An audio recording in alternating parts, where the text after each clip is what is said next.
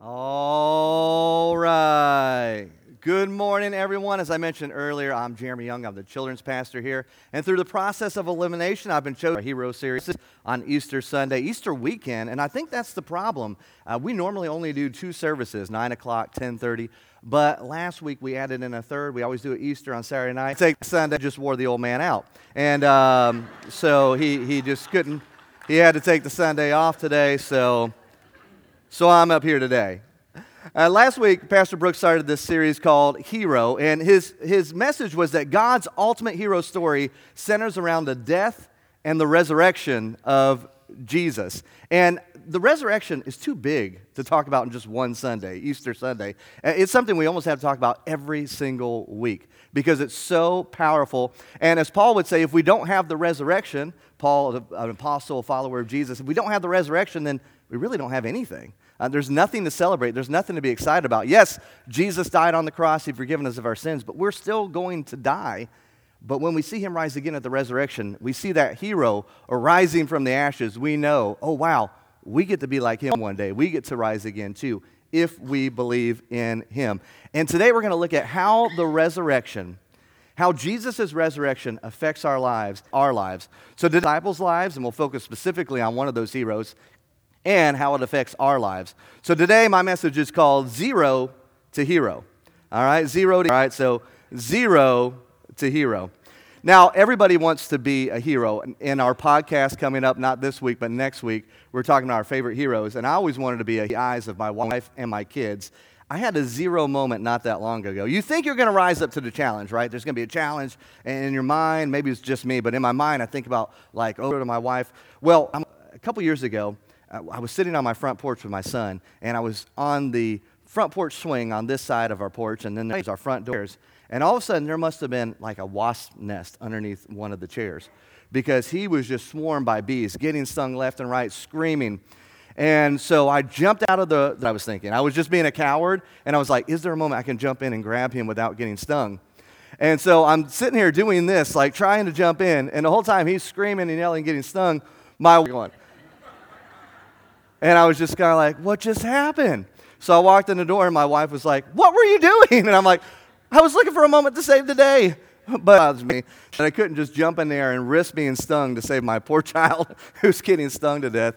But, I didn't show up. I was a zero. And all of us have those zero moments where we think we're going to rise to the occasion, but we just fall short. And really, to be honest, as Pastor Brooke mentioned last week, there's only one person that always rose to the occasion, and that was Jesus Christ. Now, as a young man, I wanted to save the world. I wanted to do great things. I wanted to be on my own. In fact, as soon as I graduated, together in this little bitty apartment, moved out of our homes with our parents, and me and my buddy Jamin, we moved in together in this little bitty apartment, and it was small. We had a little gallery kitchen that you walked in through the back, and when the landlord showed us the apartment, there was a living room.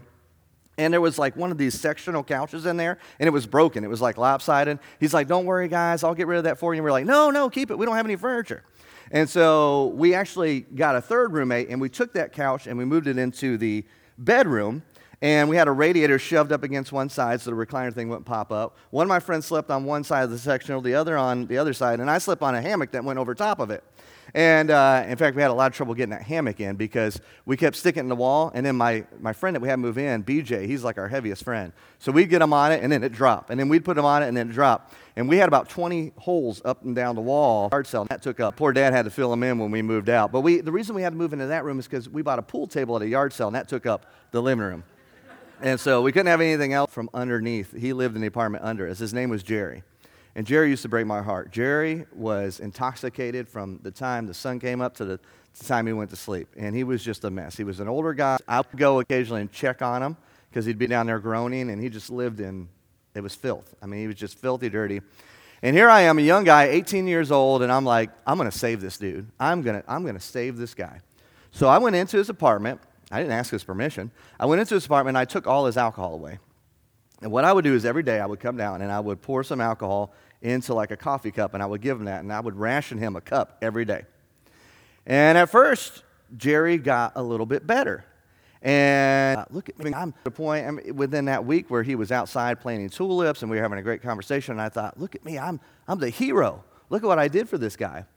until I got a call from the hospital. About 6 or 7 days after we started this process, Jerry was at the laundromat, and he passed out from all the withdrawal and from everything that was going on. I had no idea. I was just, an 18-year-old guy. And so I went to the hospital feeling guilty, went to check on Jerry, and he said something, and I'll never forget. I've held on to this day. He said, "Jeremy, you can't save the world." And for me, it was kind of like a moment of just real discouragement, because I was like, wow, I thought I was going to do all these great things for the Lord. I thought I was going to do this. I thought I was going to do that. And as I've gotten older, I've realized I tried to save Jerry in my own power, and I tried to force it on someone. Jesus being a hero through you. So today, as we look at this zero to hero, we're going to study somebody in the Bible, one of the disciples, who tried to be a hero, and he came up as zero so many times until he witnessed the resurrection of Jesus, and that changed everything. In fact, today's hero is Simon Peter. Simon Peter.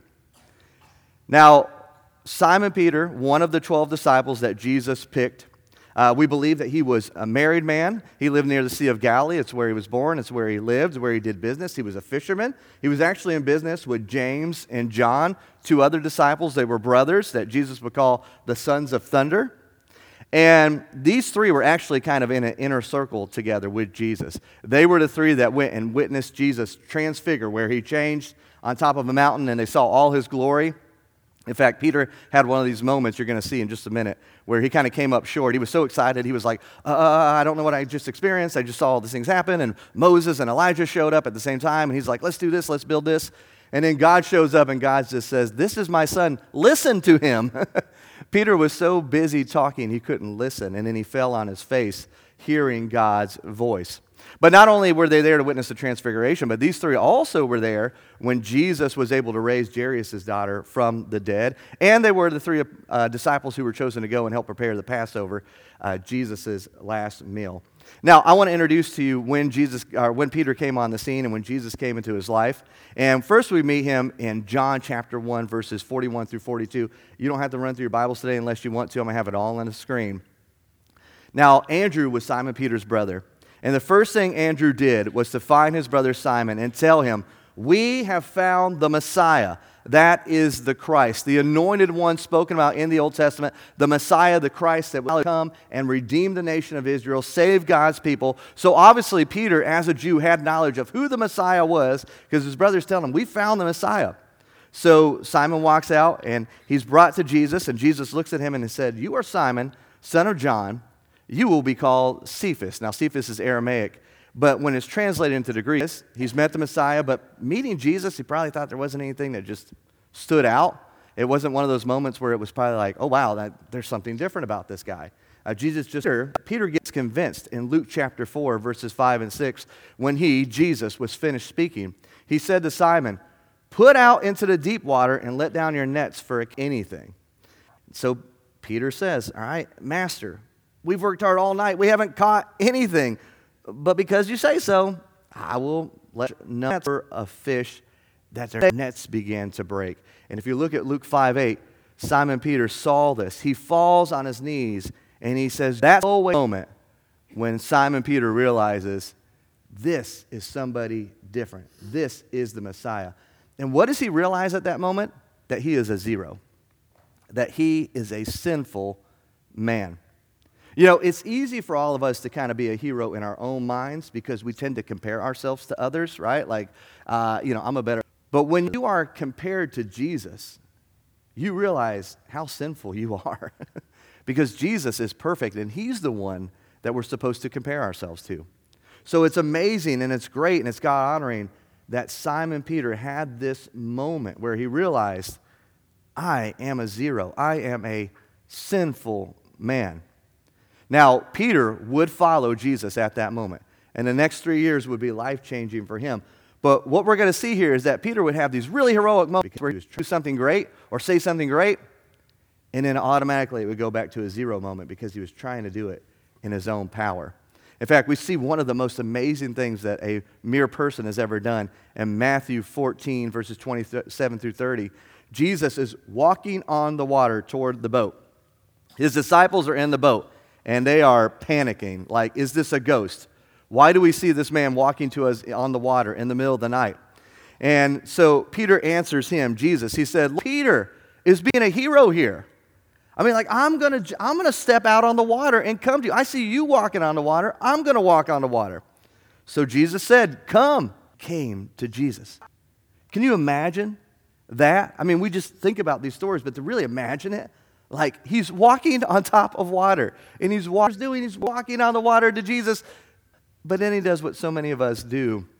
He takes his eyes off of Jesus, and he gets controlled by the feet. But when he saw the wind, he was afraid, and he began to sink, and he cried out, Lord, save me. So many of us, we want to be bold for Jesus, those for him.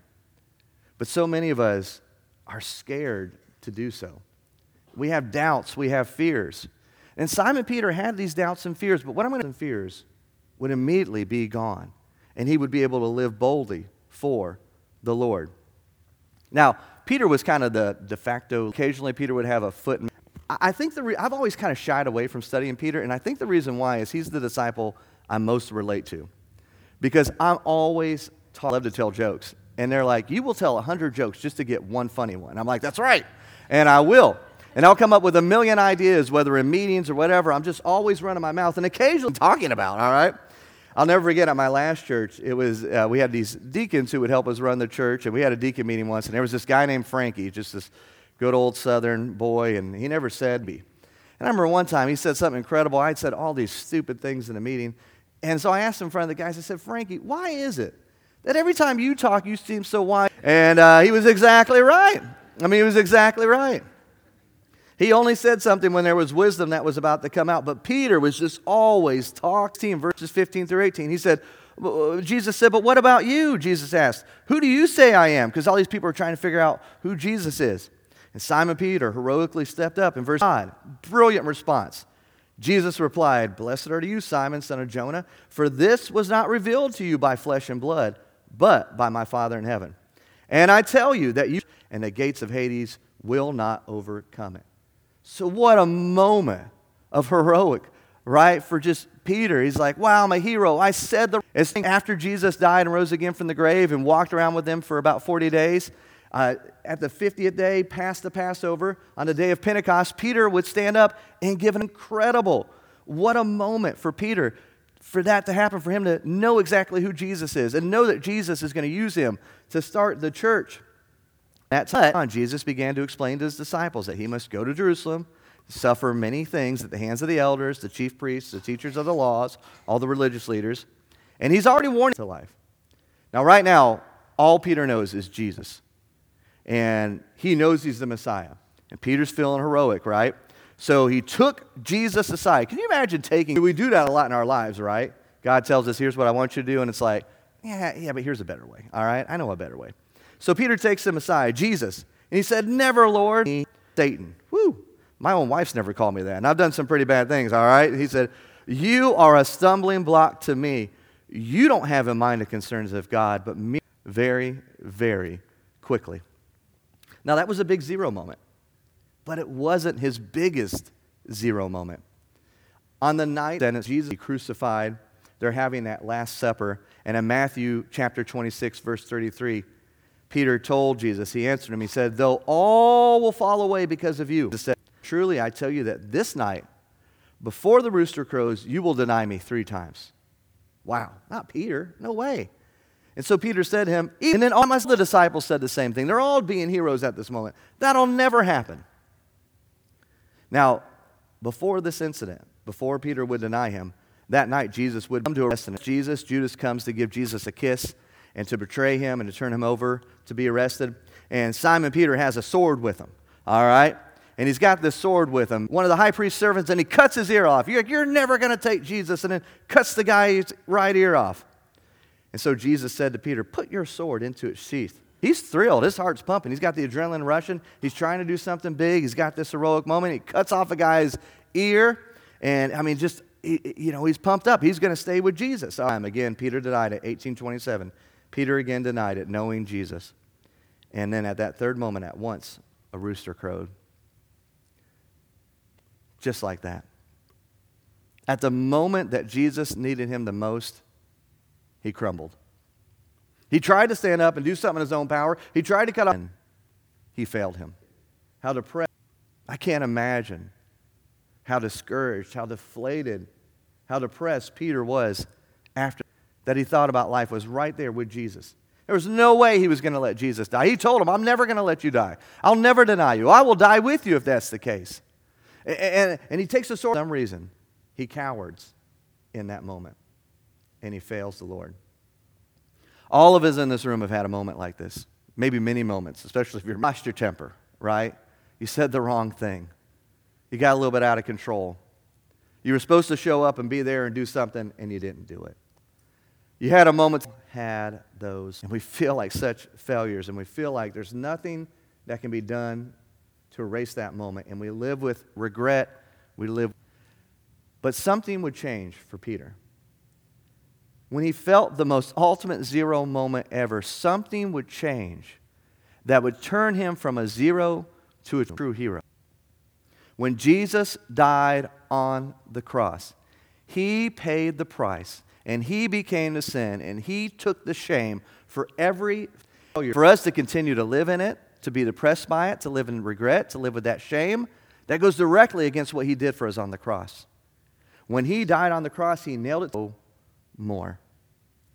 And that's what would happen with Peter's sin. Jesus would restore Peter after he rose again from the grave. But what would be an even bigger, more go and run and hide? They would start to go back to their old lives. What was there to live for anymore? Jesus was gone. Maybe he wasn't who he said he was.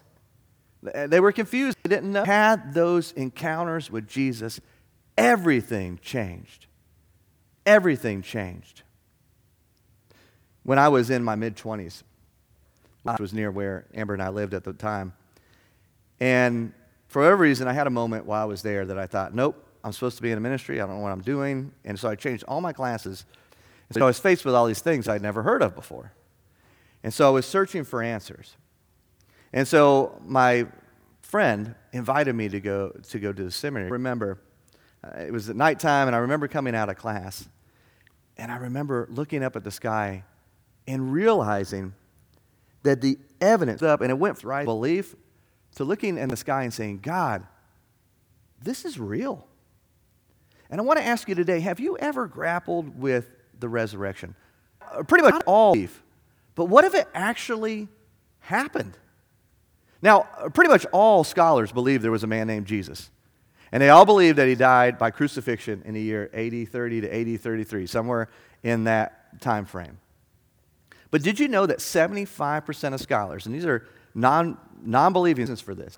One, there were many people who claimed that the tomb was empty, not just the Bible, but sources outside of what we have in the text. And also, there was no body that was ever produced. They never found Jesus' body. Now, the Romans at any time could have shut down the church, because think about this. The church blossomed right there in Jerusalem. At any moment, somebody could have drug his body out and been like, look, here he is. But it never happened, because hundreds of people were going around claiming him, because you have to deal with a man who died and rose again. So what do scholars say happened? Because you have to deal with this. You have to, in your mind, you have to come to this point where you got to say, what happened? How do all these people think they saw Jesus risen from the grave? Well, some people say, well, he didn't actually die, right? That he swooned, that he kind of fainted, somehow rolled the stone away and just walked right out, right? There's so many problems with this. One, Jesus was beaten horrifically to the point you couldn't even recognize him. Suffering, trying to breathe, couldn't get his breath. And eventually you kind of drown with the water that surrounds your lungs. And John explained this, or Luke explained, they knew he was dead. That's why they didn't break his legs. See, they broke the other two men who were being crucified. They broke their legs because the sun was going down. It was about to be the Sabbath day, the Passover. And if he did revive out of the tomb, he certainly wouldn't be walking around high-fiving people saying, what's up, it's me, I'm rising from the dead. He wouldn't be able to do that. Well, some people say, well, maybe the disciples stole the body, if this was true. They would have known if they stole the body. All the disciples, including Simon Peter, were tormented and beaten. Did any of them say, hey guys, hold back just a second, it didn't really happen? Simon went and stole the body, it never happened, we just made the whole thing up. They had nothing to gain from this. They honestly, hundreds of people had with Jesus at that moment. And this isn't just a legend. In 1 Corinthians 15, which most all scholars go back and look at, the beginning of 1 Corinthians, years after Jesus died and rose again, that Jesus had presented himself to disciples, and hundreds of people had seen Jesus alive after he had died. Now, it's mass hallucinations. They all just hallucinated it. That would be like you and I waking up and saying, how was that dream we had last night? It doesn't happen because hallucinations are personal. Dreams are personal. What you're going to find out is that there's a great chance that the best possible explanation is that this man actually rose again from the grave. And if he did, what? That says that if everything he said was true, and he says if I believe in him, I can have eternal life, that means I don't have literally anything to be afraid of. If that's true, and you get to the point in your life where you firmly believe it's true, it changes everything. And it turned right. It was amazing. In fact, that is our main point. We have one point today. We can be heroes because he rose. Now, I didn't come up with this. Nothing's broken for me. And he said, take it, run with it. And so I am. So I credit him. He came up with this. We can be heroes because he rose. Isn't that news? And on that moment, that day of Pentecost, when he preached that amazing sermon and the church started, 3,000 different speaking people were able to come and know Jesus as Savior. Not only that, the reason why we have the worldwide church today, Christians today, he would bring together the Jews, the Samaritans, who the Jews despised, a mixed race of people who had some messed up beliefs, would go and bring the Gentiles, people like you and me, non-Jewish people, into the family of God, people that they weren't even allowed to be in their same home, to eat with them, anything. Peter, so many amazing miracles that people, in Acts chapter 5, verse 15 and 16, it says people tried to get in his shadow just so they could be healed. Can you imagine that superpower? Working through Peter. It wasn't his own power this time. It was the power of the resurrection, the power of Jesus living in and through him. In Acts 4:30, and they had just preached another sermon, and like 2,000 more people had joined the church. I mean, the church is rapidly going. Right there in Jerusalem, right there where they could have produced the body, right there where they would. And the elders and the teachers of the law are worried about this. So when they saw the courage of Peter and John, and they realized, these are zeros. These are unschooled, chosen to be who we are. They're just regular guys. They're zeros. But when they realized they were unschooled, ordinary men, they were astonished. And they took note that these men had been with Jesus. Heroic lives. That is a verse for you and me today. That we can live astonishingly heroic lives if we've been with Jesus. Because Jesus' direction changed everything. Paul speaks about this in Romans 8:11. He says, if the Spirit of him, that's God the Father, who raised Jesus from the dead will also give lives to your mortal bodies because of his Spirit who lives in you. The same power that rose Jesus from the dead, to be a hero for Jesus, because the ultimate hero sent his Spirit to live in you once you believed in him.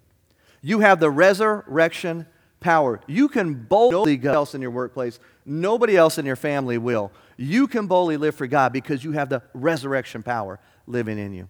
But so many times we walk around deflated like we're zeros, but he not who rose for us. Now maybe you're here today and you realize that you don't know Jesus. Maybe you've been confronted with the fact all of us one day are going to face death. But if you believe in Jesus, you can live forever and ever and ever. Even if you're online, all you have to do is just talk to Jesus right where you're at. Just tell him that you are a zero, that you've messed up, that you've sinned against God, that you're not save you. You're drowning in your sins. You're sinking in your sins. And this is your moment to cry out, Lord, save me. And he promised, and you call him Lord, he will come into your life and save you today and start a brand new relationship with you that'll last into eternity. And he will help you strengthen and strengthen and strengthen your faith so you, all the sin, everything you've ever done, you can let that go and lay it at the feet of the cross. And then you can live that resurrected life now into eternity. Hey, I'll be up here in the front. If you want to come and pray with me or talk with me, I'd love to pray with you and talk about what it means to believe in Jesus. If you want to come and pray at the altar, you're more than welcome. Or just at your seat. A moment, fill out one of those connection cards. Or go online and fill out a connection card and just let us know, I decided to follow Jesus, and we want to help you along this journey. So if you don't, Lord, we want to just stop and just thank you, God. Thank you for being our hero. Thank you for those who are lost. So my first prayer right here this morning, Jesus, is that you would reach down and you would save anyone who feels that they are lost, don't have, and you will save them, and you will keep that promise. Lord, if anyone does, I pray that they would be bold enough to let us know so we can start. People sitting here who feel like zeros. They've messed up over and over and over again. And they live in that regret. They live in that shame. And that keeps them from living heroically at the cross. That is cast as far as the east is from the west. And you don't remember it anymore. You choose not to remember it anymore. And they don't have to either. They can live freely for you. And I pray that today, confronted with the resurrection, that they would realize they have the Holy Spirit's power living in their lives. And they can do great things and do something amazing in their lives. Lord, we love you. We praise you and we thank you for this moment. In Jesus' name.